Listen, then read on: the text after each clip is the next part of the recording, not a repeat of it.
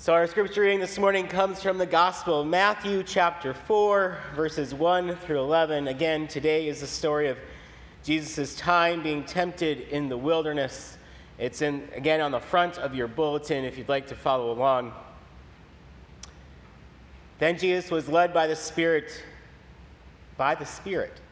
into the wilderness to be tempted by the devil. After fasting for 40 days and 40 nights, he was hungry. The tempter came to him and said, "If you are the Son of God, tell these stones to become bread." And Jesus answered, "It is written, man shall not live on bread alone, but on every word that comes from the mouth of God." Then the devil took him to the holy city and had him stand on the highest point of the temple. "If you are the Son of God," he said, "throw yourself down, for it is written, he will command his angels concerning you, and they will lift you up in their hands, so that you will not strike your foot against a stone." And Jesus answered him, "It is also written, do not put the Lord your God to the test." Again, the devil took him to a very high mountain and showed him all the kingdoms of the world and their splendor. "All of this I give you," he said, "if you bow down and worship me." And Jesus said to him, "Away from me, Satan, for it is written, worship the Lord your God and serve him only." Then the devil left him, and the angels came and attended him. This is the word of the Lord. Thanks be to God. Let us pray.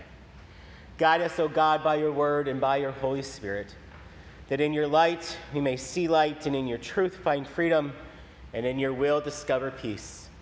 Through Christ our Lord. Amen. How many of you remember the TV show Wife Swap? Remember that? What a horrible name for a TV show. Ugh, gross. But it wasn't a great show either. It wasn't my favorite show, but it was. It's still on? Ugh. It was a reality show. It's a reality show. And basically what happens is two families, and mom switches families for like a week. And then they have to experience what life is like with a different kind of person in the household, mom or the wife. And then at the end, they all come back together and they kind of compare notes about what happened over the course of that week.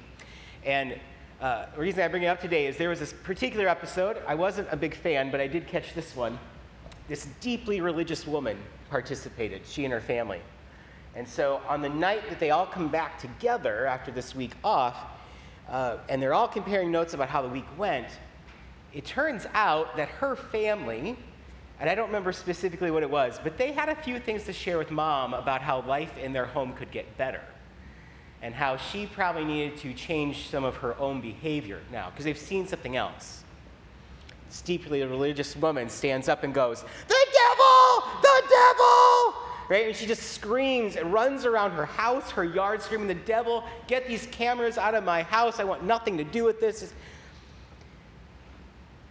When the Bible starts talking about the devil or Satan, that story comes to mind. Not because I want to deny that it's in the Bible. It is. This personification of evil called the devil or Satan. This idea that there is this kind of third actor.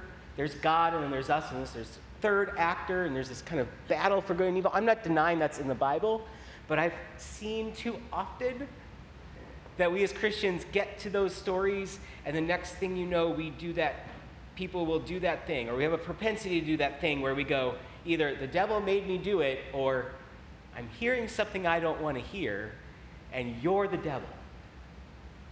So I'm not denying it, but I come to these stories and I go, oh, can we just skip it? Because to me, the devil and evil is the third actor.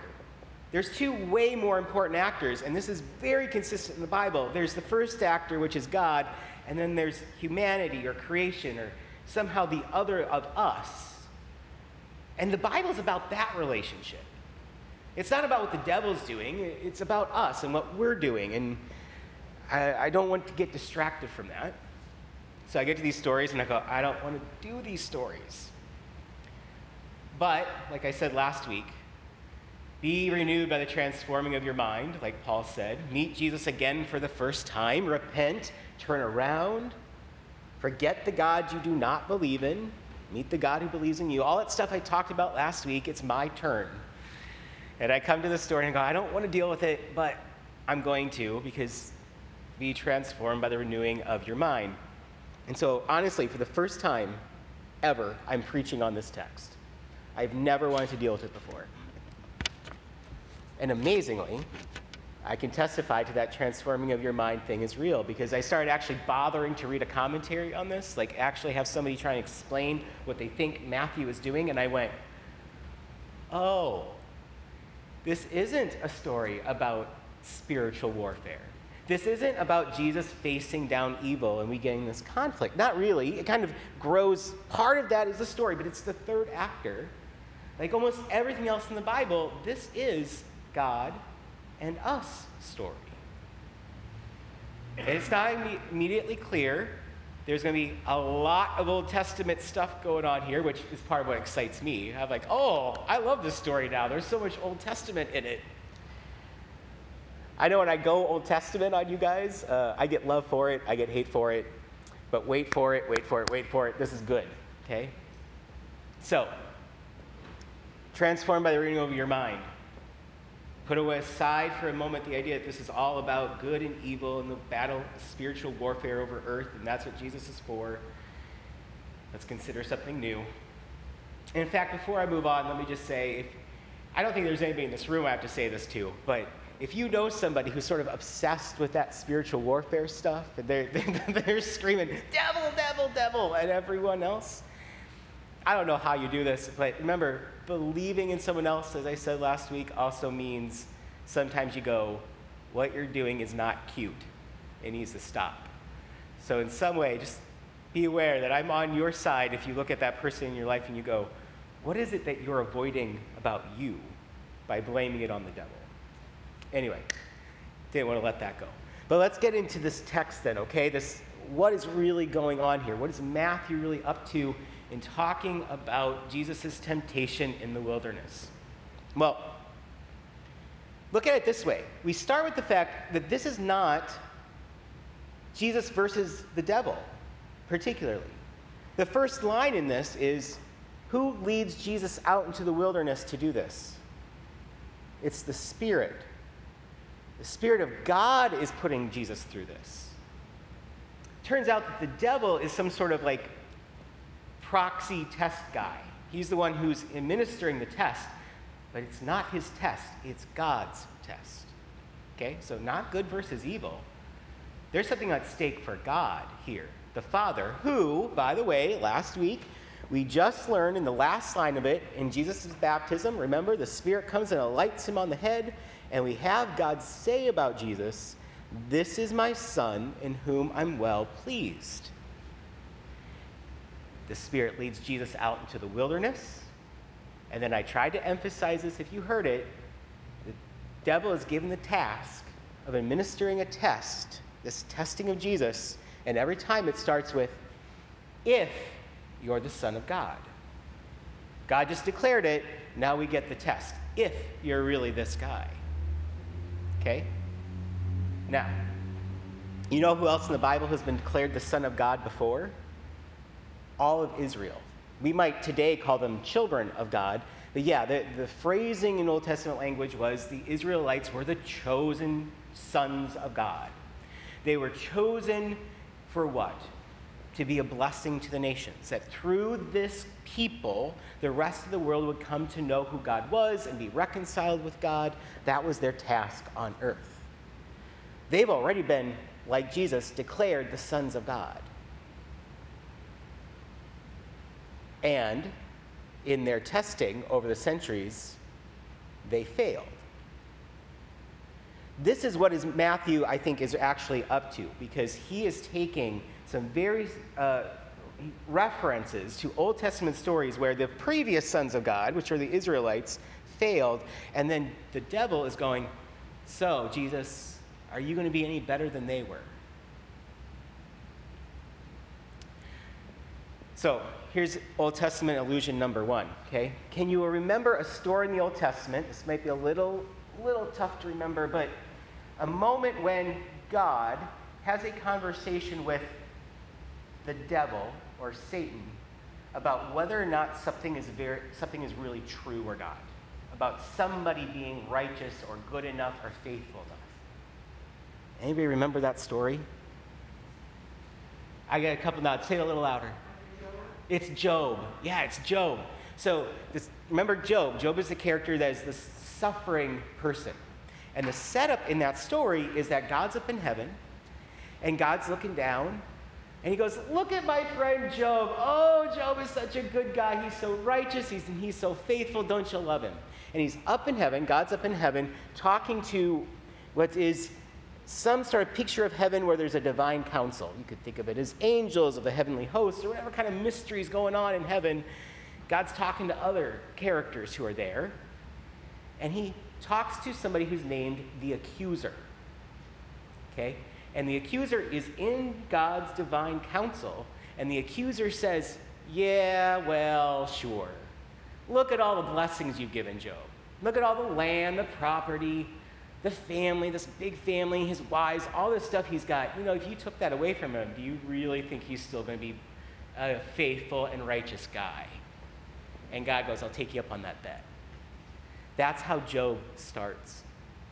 And the word in Hebrew for the divine counsel character, that is the word accuser, that we would translate to English as the accuser, in Hebrew is Satan. So literally, we have a story where God tests a righteous, faithful character by using the devil.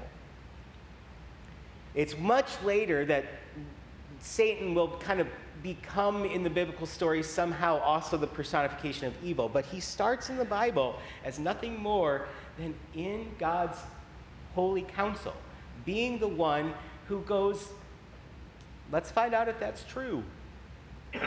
And by the way, Matthew, I think, is really doing this because the rabbis through history did a lot of this. They took that pattern of Job and they would take truth statements. If they were teaching and they wanted to teach them theology or philosophy, they would make a truth statement and then they would use that as a structure of teaching, right? God says that this is true, is it? And so they would tell these stories in rabbinic tradition where they would go, God says this, and then the devil goes, yeah, let's find out. What if you did this to them? What if you did that to them? What if you did that to them? So by challenging the idea, you find out if it's true or not. Rabbis have been doing this all through history. Matthew would have been aware of it. The audience for this would have been aware of it.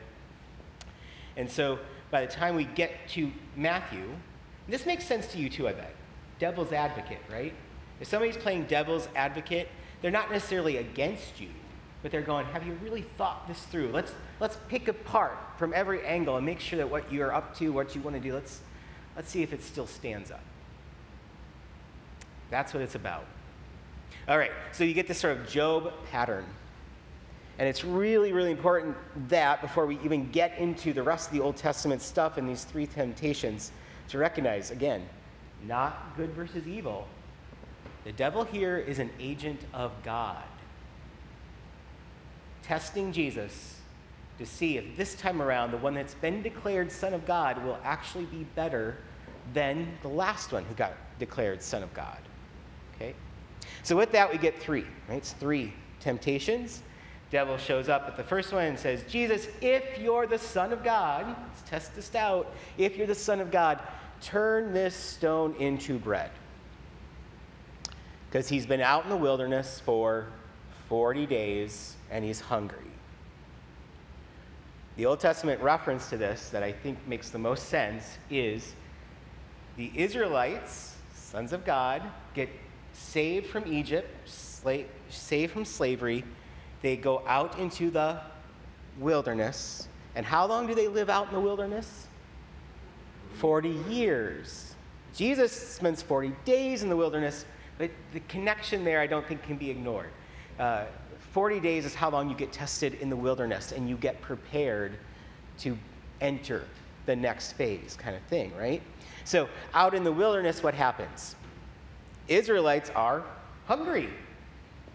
They start complaining. And they say to Moses, because Moses is sort of the intercessor between them and God, they go, Moses, we're so hungry. Oh, it would have been better if we were still slaves in Egypt. Let us go back. And Moses is going, are you kidding me? They want to go back to their slavery? They're like, it's better that at least we had food. So Moses prays to God, and this is how we get manna. Right? This is when we get this stuff that comes down out of the sky every morning and lands on the ground like dew, and they're supposed to collect it up and make bread out of it. And God gives them a couple of instructions about this. Preparatory action towards going into the promised land. He goes, so I'm going to do this every day, and every day you're to collect it, and every day you're supposed to take what you need and make it into bread, and I will do it again the next day. Daily bread, just like in the Lord's Prayer. Give us our daily bread. Do you know what the Israelites do? Day one, they go, oh, finally. And a whole bunch of people who are a little more advanced than the rest, or more physically capable, run out into the fields that do, and they start grabbing the manna as much as they can, leaving the rest of the folks who aren't as fast or capable with just a little bit of manna. Surprising that humans reacted to this way? Moses goes, okay. Not fair. Let's weigh it out because we are all supposed to share this equally. Then Moses weighs it, and it turns out kind of this miraculous thing happens where no matter how much you collected or didn't collect, everybody has enough for the day. All right, so it doesn't matter how much you collect, it doesn't matter how much, God's going to make sure that everyone's got enough. Next thing they do, though, is they go, you know what? What if God doesn't give us this every day? And so they go out one morning and they start collecting it, and they try and collect more and then storing it for a few days, right? Like, makes sense. Put it on your shelf. We're prepared. But God's like, I said, I will provide every day, and I will give you enough. You have to learn this lesson. And so what happens is, anytime they would try and collect it for more than a day at a time, it would go rotten by the next morning. And by the way, every morning there was more manna on the ground. But you get the sense that they're failing? The first word here is trust. Another word that goes with it is a lack of trust can lead to some serious selfish ambition, getting more than what you need, hoarding more than what you need. The first sons of God fail at this. So whatever it is that they're supposed to be on God's behalf in the world, it turns out they're not great at it. Jesus, if you're going to be the Son of God, are you any better at it? And so Jesus says, man shall not live by bread alone, but on every word that comes from the mouth of God. In other words, Jesus says, yeah, I'm really hungry, but I'm going to trust God on what needs to come next. And that means me not using the power that I have for my own needs, my own wants, but following what he wants. Passes the test, right? And if you think about a Messiah who's about to go through what Jesus is about to go through, he sure is going to need to trust God. He's going to be in that garden the night before his crucifixion. He's going to be praying to God, if this cup can pass from me, God, please let it pass. And it doesn't pass. And he's still got to do what God wants, even if he doesn't want to do it himself. Yeah, the Son of God this time is going to have to learn to trust and not to use his power for his own ambition. That's number one. Number two is the devil brings Jesus up to the highest point on the temple and says, throw yourself down. Back in the land of Israel, in the wilderness during those 40 years, first it was, oh, we're so hungry, so God gives them manna. Then it's, we're so sick of manna, can't we have some meat? So God goes, here's some quail. And then they go, oh, we're thirsty, there's not enough water, give us more water. And so you get this little story where Moses prays to God and goes, it's not just that they're thirsty, it's if I don't give them water this time, they're going to stone me to death. They don't trust me, and they don't believe in you anymore. I don't know why, because you took them out of slavery, you've been protecting them every single day, but they're really like, if we're the sons of God, then give us what we want. And so God directs Moses to go out to a particular rock and raise his staff, and he strikes the stone, and water flows, and they drink. And God lives up to what God said. God would protect them and give them what they need. They need water. But who were the Israelites along the way? Selfish, and I think the word here is manipulative. They knew the covenant that God had promised them. And so instead of having a real relationship with God, they're just doing that kind of prodigal son thing. Give me what you owe me. A transactional relationship. Manipulative. It's like those folks who do snake handling, right? It's like, I'm going to put myself in a really risky spot, so I'm going to make sure that God really is going to protect me and I can show the world that I'm better or something. Something along that happens. This event, even though God gives them water, do you know we get the Old Testament law that Jesus quotes when he says, you shall not put your God to the test? It actually comes from Deuteronomy, and it quotes that story. From Deuteronomy, it says, let me see if I can find it here a second. You must not put the Lord your God to the test as you did at Massah. Where that water thing happened was at a place called Massah. So, Jesus can manipulate the covenant. He can stand on the top of that temple and know that no matter what happens, God's not going to let him die that way, that's not the way he needs to die. And so he can throw himself off and the angels will attend him. He can, anybody can. Jesus could manipulate God. And he says, no, I'm not going to do it. It's number two. Number three is not that if you're a son of God, but if you worship me. Hey, Jesus, someday you're going to go from being the Son of God, and someday God is going to give you all authority over heaven and earth. Right? That's how Matthew ends. Jesus says, I've been given all authority in heaven and on earth. He goes from being the prince to being the king, right? Son of God is just, I'm a child of God, so I'm a prince. And then someday God goes, okay, now you're in charge. All authority in heaven and earth. Prince to king. But the devil goes, and you know what you got to do to get all through that? I'll give it to you today. I'll give it to you today, and all you have to do is worship me too. The word on this one is idolatry. And there isn't one story in the Old Testament about how the Israelites failed at this. They did it all the time. You go back to those Old Testament stories, and even when they're out in the wilderness, what are they doing? They're building golden calves because they don't trust God enough. They're like, well, let's hedge our bets. Let's get another God in here that we can pray for that will protect us and take care of us. They get into the promised land finally, and what do? They start inviting the other peoples around them to start using the temple and using their synagogues and their places of worship to worship other gods. Nothing in the Old Testament ever gets God as mad as this. This is the number one thing. In fact, it's the number one thing on the Ten Commandments. No other gods before me. And yet they do it over and over again. Nothing gets God more angry. And yes, God has the personality where he can get angry. You ever wondered why this is the biggest problem in God's heart or head about their status as the children of God? Well, if you've ever been cheated on, you might understand. Because when you give your heart, your soul, your life to someone else, and then they kind of share it they don't give it back to you in the same way when they cheat with you, it's painful. So there's just a relational thing. When you cheat on God, it hurts God. But there's another thing. Remember, God chooses sons of God and says, you are this to be what? A blessing to others. The rest of the world will come into a relationship with me through you. In the Old Testament, what was happening is you start introducing these other gods into the temple, especially when the expectations of those other gods are things like child sacrifice.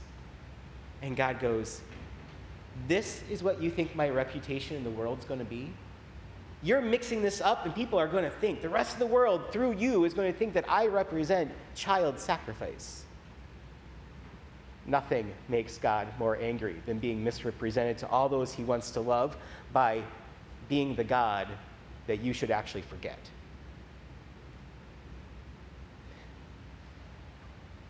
They do it over and over again. Number one commandment, number one thing Jesus says, love the Lord your God with all your heart, with all your soul, and with all your mind, comes from number one of the 10 Commandments. And so this is the moment. This is the really big one. It's in this one you realize if Jesus doesn't trust, if he's willing to manipulate God, if the other ones, if he were willing to do this, he'd probably do this one too. But this is the one. You can skip all the suffering. You can skip dying on the cross. You can have all the authority over the entire world. I'll give it to you as an agent of God. I will give it to you today, but you have to decide to worship me too. Now we know Jesus says no. What I can tell you about this story is, again, we can get distracted by the fact that it's the devil. We can get distracted by, again, that it's Satan. But isn't it more interesting when it's really about whether we have succeeded or whether or not Jesus succeeded, whether we fail or whether or not Jesus fails, and the comparison, the God and then us, actor one and actor two. This is the gospel being laid out to us. This is Matthew going, okay, he's the Son of God. What does that mean? Let's vet that. Let's find out if it's worth your trust to put in him. This is a story that kind of goes, here's all the confession of everything you've ever gone wrong, everything you've ever done wrong, because you do it too. Idolatry is not just the Israelite sin, it's ours. Think of it this way. Every time we sin, we use that word sin, every time we sin, what it means is that we're missing the mark. God has a plan, God has a way to act that God wants us to do, and we fail to live up to it.